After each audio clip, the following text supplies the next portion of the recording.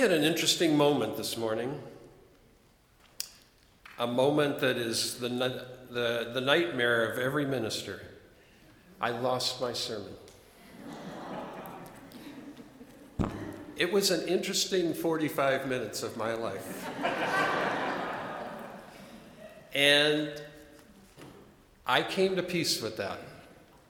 And I decided I could preach it anyway. But I did find it. Praise whatever.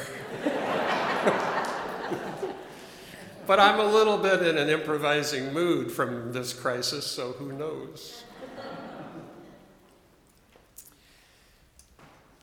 This man, Dr. Martin Luther King Jr., has become a legend in our world. He's in a way almost like one of the holiday stories. We had a story of this man. A young man just out of seminary. He was a Baptist, a Northern Baptist, which is an interesting denomination. Was called to a church in Montgomery, Alabama, the Dexter Avenue Baptist Church. If you go to Montgomery, you can visit the Dexter Avenue Baptist Church, and you can, it's a lovely place. Their basement reminds me of the basement of our own church, has that same feel. You can go upstairs, you can stand in the pulpit where he preached if you want. So it's a great place to visit. King was 26 years old at the time that his civil rights career began. He was 26 years old. He was a seminary graduate. He was not a fundamentalist in his views. He was really a religious liberal. At least I would support that. He was steeped in the 20th century cutting-edge theology of Paul Tillich, who really is an amazing theologian that I encourage everyone to find out more about. So when King was a brand new minister and he was 26 years old, a woman named Rosa Parks made this decision not to accept the second-class status on the bus anymore, and she refused to give up her seat and move to the back of the bus. And she was arrested. And this was no surprise because people had done this before and they had gotten arrested. This particular time, the African American community made a decision, in this case, a very bold decision. They decided to boycott the bus company. They decided to try it for one day and see what would happen. So they put out the word, nobody get on the bus tomorrow. As long as Rosa Parks is in jail, we're not getting on the bus. And until there is equality on the buses, we're going to have this protest. They decided to do it for one day. And nobody knew if it was really going to work very well, but the fact is that almost nobody got on the buses that day. It was working. So then they had another meeting to decide what to do, and they decided they would continue the bus boycott and see what happens. They needed a leader. Now you had a movement and an organization, and they needed a leader, and they asked this young Baptist minister, Martin Luther King, who was 26 years old, and they asked him, would he be the leader? And King writes that he did not feel immediately that he should do that. He didn't think necessarily that he was the one to take on this mantle of leadership, but as you know, he did. And so they continued the bus boycott, and it continued for days and weeks and months. And they held firm. And they did all kinds of community organizing. One of the things they did was to organize carpools. Well, it makes a lot of sense to organize carpools. The city of Montgomery passed a law against carpooling. This is the kind of struggle that was going on. King was arrested on completely ridiculous, trumped-up charges and went to jail. They did all kinds of things, and at the height of the tension, his house, his family's house, was bombed. They exploded a bomb on his porch. You can go down to Montgomery, you can stand on that porch if you want to. And the people were inflamed, and they gathered in the street outside King's house. And they were angry. And King told them, we need to be nonviolent. We can't get into a retaliatory war here. We will lose all our credibility. We will be just like everybody else. So we've just got to, we're all okay. King's family was not injured. He said, we're all okay. We're going to be fine. So just take a deep breath and go on home. And people dispersed that night. The King family got threatening phone calls on a daily basis. And you can imagine the rhetoric in those calls. I mean, that's not hard to do, the way they were addressed in those threats. But they held on to that boycott, and you all know about this, that after 381 days, 381 days of boycotting that bus company, they won. And the laws were changed. And everyone could ride equally on the bus system in Montgomery, Alabama. But of course, it wasn't simply the bus system in Montgomery, Alabama. And at this point, King now had become a nationally known leader because of this bus boycott that had been wildly successful and extremely difficult, too. And the discipline they had had, and the dedication they had to nonviolence, even in extreme provocation. There were more campaigns and more marches. You probably know about the Selma March. Linda went down to Selma for the 50th anniversary of the Selma March. It was a march from Selma to Montgomery. Part of it was provoked by the death of a young man, Jimmy Lee Jackson, who had been beaten up and killed as a result of trying to sit in a lunch counter. And so King organized this march from Selma to Montgomery, and there was a day called Bloody Sunday when they tried to cross the bridge, and they were beaten severely, and they did not resist. John Lewis, who is in the news this weekend, was almost beaten to death on that bridge. And yet he recovered and became a great civil rights leader in this country. James Reeb, a Unitarian minister, was beaten to death walking down a street in Selma outside a restaurant. Three of them were attacked, and James Reeb died as a result of that beating. There's a UU church named after him in Madison, Wisconsin. Viola Liuzzo, a Unitarian lay volunteer, was shot to death in a car. Apparently was shot because she was in the same car with an African-American man. And so in this time, that would be a trigger to think that something was wrong with her. And as a matter of fact, the FBI went on a smear campaign against Viola Liuzzo to try to paint her as some kind of person with loose morals, because she was in a car with an African-American man driving someone to the airport. So it was a long struggle. And so King, as you know,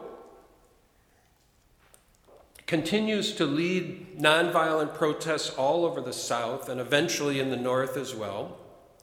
And as this continues, King starts to become regarded as a prophet, as a leader of special qualities. He's like the comparison to Moses is starting to come up. He's leading the people to freedom out of slavery in the large sense. And this is why in African American churches, the story of the Exodus from Egypt is, I think, much more important than that story is often in predominantly white churches, because that story really resonates.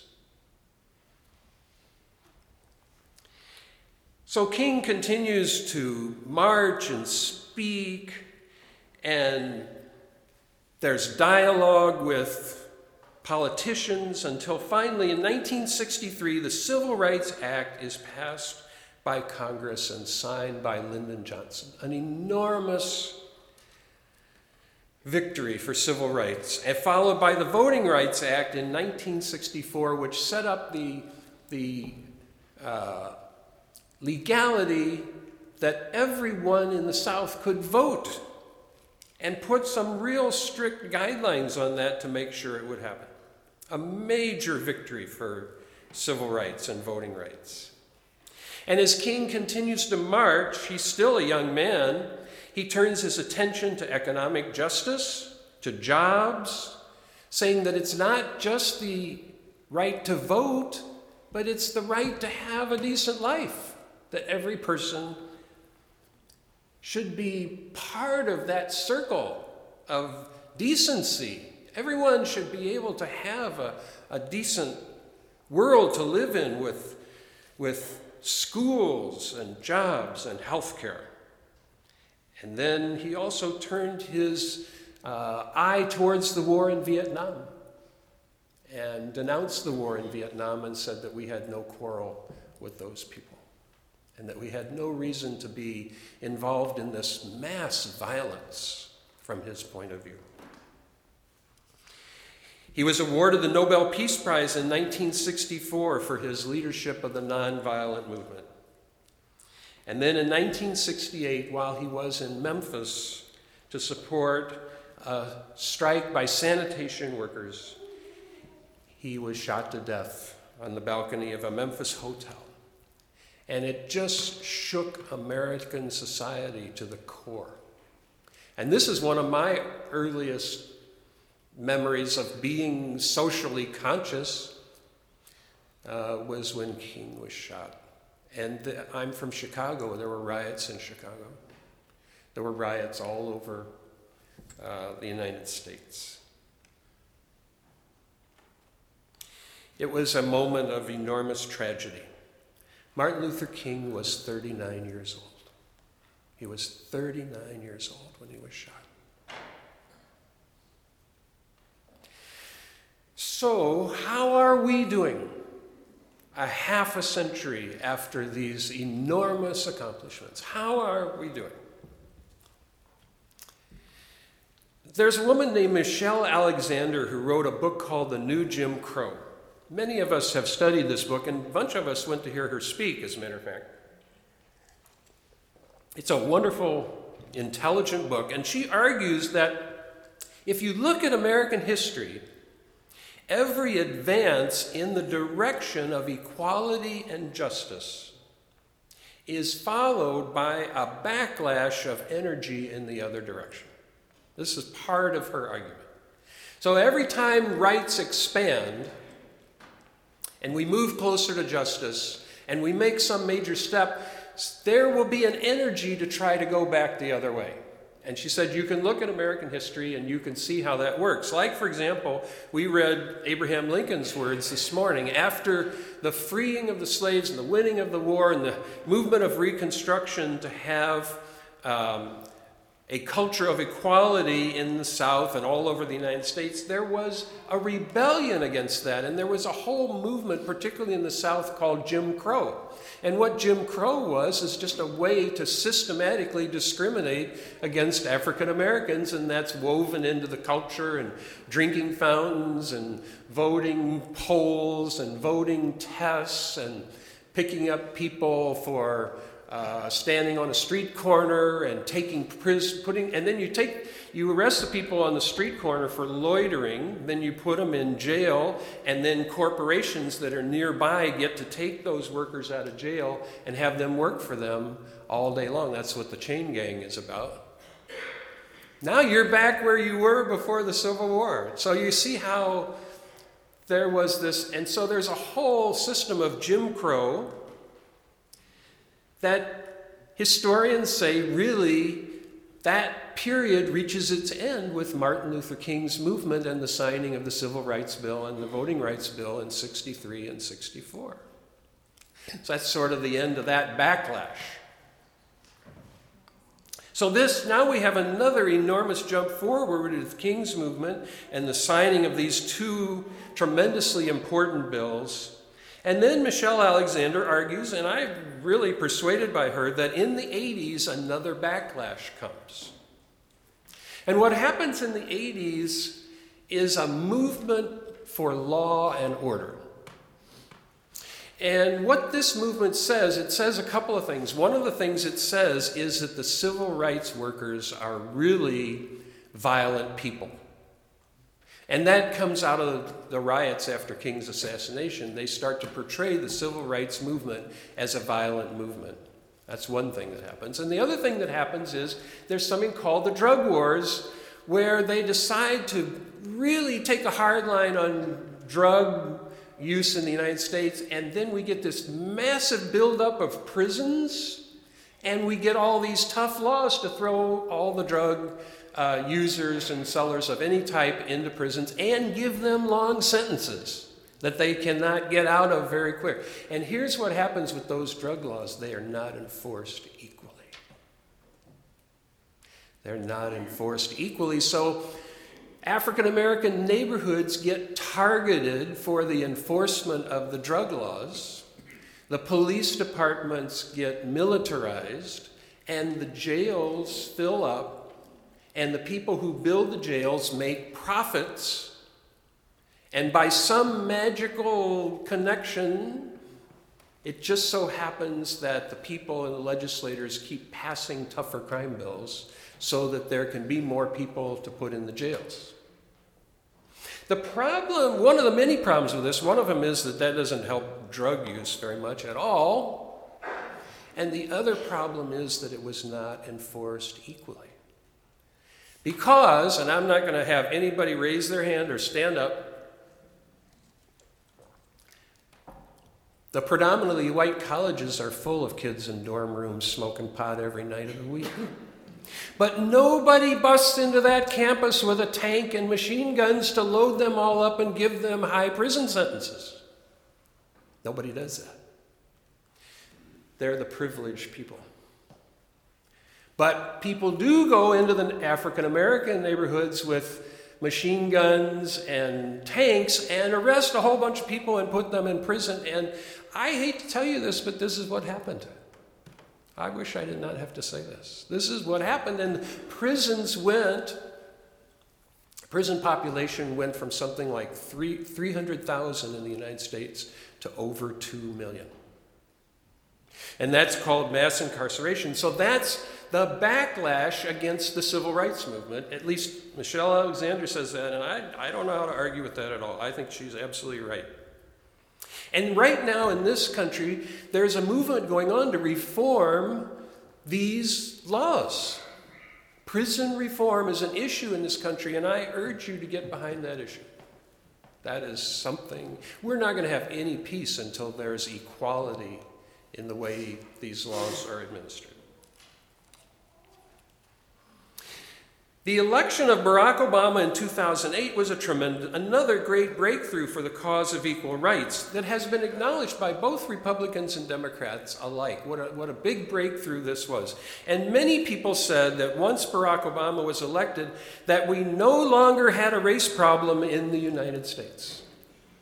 That was the solution to it. Or if not just the election of Barack Obama, the combination of Barack Obama, Michael Jordan, and Oprah was conclusive proof that there was no longer a race problem in the United States. But what we see more clearly now is that the Obama era really produced its own backlash. And I think we can figure that out. It actually started on his inauguration day 8 years ago. So I'm not trying to tell you how you should view your own politics, but there has been a backlash there. I'm trying to look at this from a historical point of view. And one way to describe the present moment is that we are still feeling that backlash. And that at this moment, the movement for justice and equality is actually in retrograde. We're in retrograde right now. That's where we are. Not in every single dimension, but overall, we're in retrograde. I'm not saying that everyone who voted for the new president is a racist or anything like that. I don't think that's true. But it is true that a racist and white supremacist element has attached itself to this new president. And I must say, he has done precious little to disown them, which troubles me. Now, if we are to be followers of Dr. King's way of life, we will have to do more than celebrate his birthday, even though it's a lot of fun to celebrate his birthday, and I love it. And I'm going to the lunch, and I'm going to the march, and I'm going to the service, and I love to do those things, but I also know that that isn't going to fix the problem. It may help us stay a little bit inspired. King was out in the streets. He wasn't just traveling around the world picking up prizes. Our former minister, Clinton Lee Scott, wrote these words that are in our hymn book. He wrote, "Always it is easier to pay homage to the prophet than to heed the direction of their vision." It's easy to praise Dr. King, and he should be praised, but it's not easy to follow his vision. That's not an easy road. That's challenging. We have to put ourselves on the line. We have to take some risks to do that. Right now, I believe that Dr. King would be unutterably disturbed with the gutting of the Voting Rights Act, where that bill that was built on the blood and sweat and sometimes the deaths of marchers now has had the teeth taken out of it. It's really not that strong piece of legislation that they celebrated in 1964. I think it would rip his heart out to know that that bill has been gutted. I think King would be deeply disturbed by the current nominee to become Attorney General in the United States. Because that man, even though he may be a wonderful guy, as some say he is part of the Jim Crow world. It's not a hidden thing. That's the mental space he lives in, is the old Jim Crow. And shows no evidence of supporting voting rights, and whose record is not one of protecting the rights of African Americans or Latinos or Muslims or LGBTQ folk or any other group whose rights are threatened. And boy, it's always great to say, what would Martin Luther King do? Lord have mercy. When this candidate was up for a position as a federal judge in 1986, Coretta Scott King wrote a letter to the Judiciary Committee, which was never presented to the members of the committee and was never made public. She wrote a 9-page letter imploring them not to appoint him to be a federal judge. You can get the letter online, and I encourage you to do that. I'll give you one sentence from her letter. It says, "The irony of Mr. Sessions' nomination is that if confirmed," this would be to a federal judge, "if confirmed, he will be given a life tenure for doing with a federal prosecution what the local sheriffs did 20 years ago with clubs and cattle prods. That's the letter Coretta Scott King wrote. Her letter did not become public until last week. The committee, however, at that time did have the wisdom to deny him a judgeship. May our leaders have as much wisdom now. I don't say that out of any animosity to him. King did not want vengeance or revenge against anyone who opposed him, and said that we need to love those who oppose us, and that's part of the hard part. That's part of what's hard. He did not say that they would go to hell. What a great temptation for a Christian preacher. That's like low-hanging fruit. Y'all are going to hell. How could he possibly have resisted that? He never said they were going to hell. He didn't think that way. He said they're going to be transformed eventually. If we continue loving and being nonviolent, they're all going to change their minds. They're not going to go to hell. They're going to go to a place of better understanding. How did he resist that? You tell me. I hope, too, that the current wave of leaders caught up in division and selfishness and often lack of democratic values will at some point see the light. But until they do, we have to be ready to oppose actions that we think are wrong and to do it through nonviolent means. Someday they too will see the light, or at least give up the way of inequality and injustice. So we hope. How long will it take for that to happen? King got answered that questions on the steps of the Capitol in Montgomery. He said, I know you are asking today, how long will it take? I come to say to you this afternoon that however difficult the moment, however frustrating the hour, it will not be long, because truth pressed to earth will rise again. How long? Not long, because no lie can live forever. How long? Not long, because you still reap what you sow. How long? Not long, because the arc of the moral universe is long, but it bends toward justice. These are the words of a mature spiritual leader in the grip of a deep calling and a profound faith. We may not share his theology, but that is really not the crucial issue.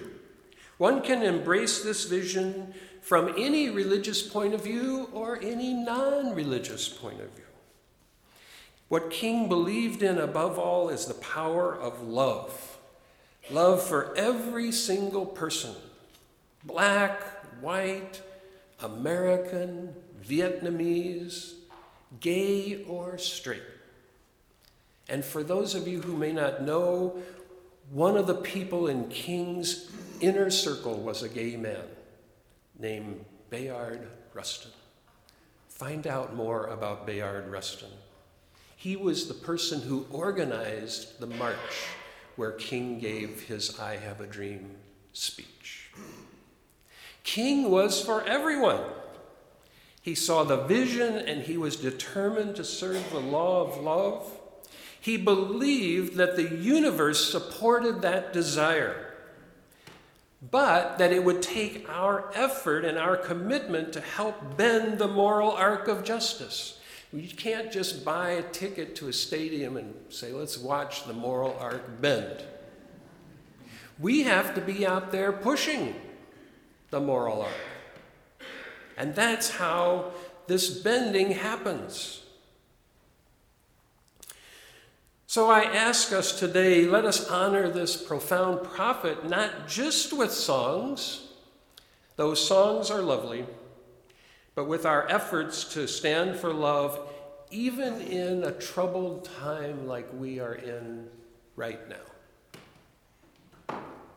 In Dr. Martin Luther King's words,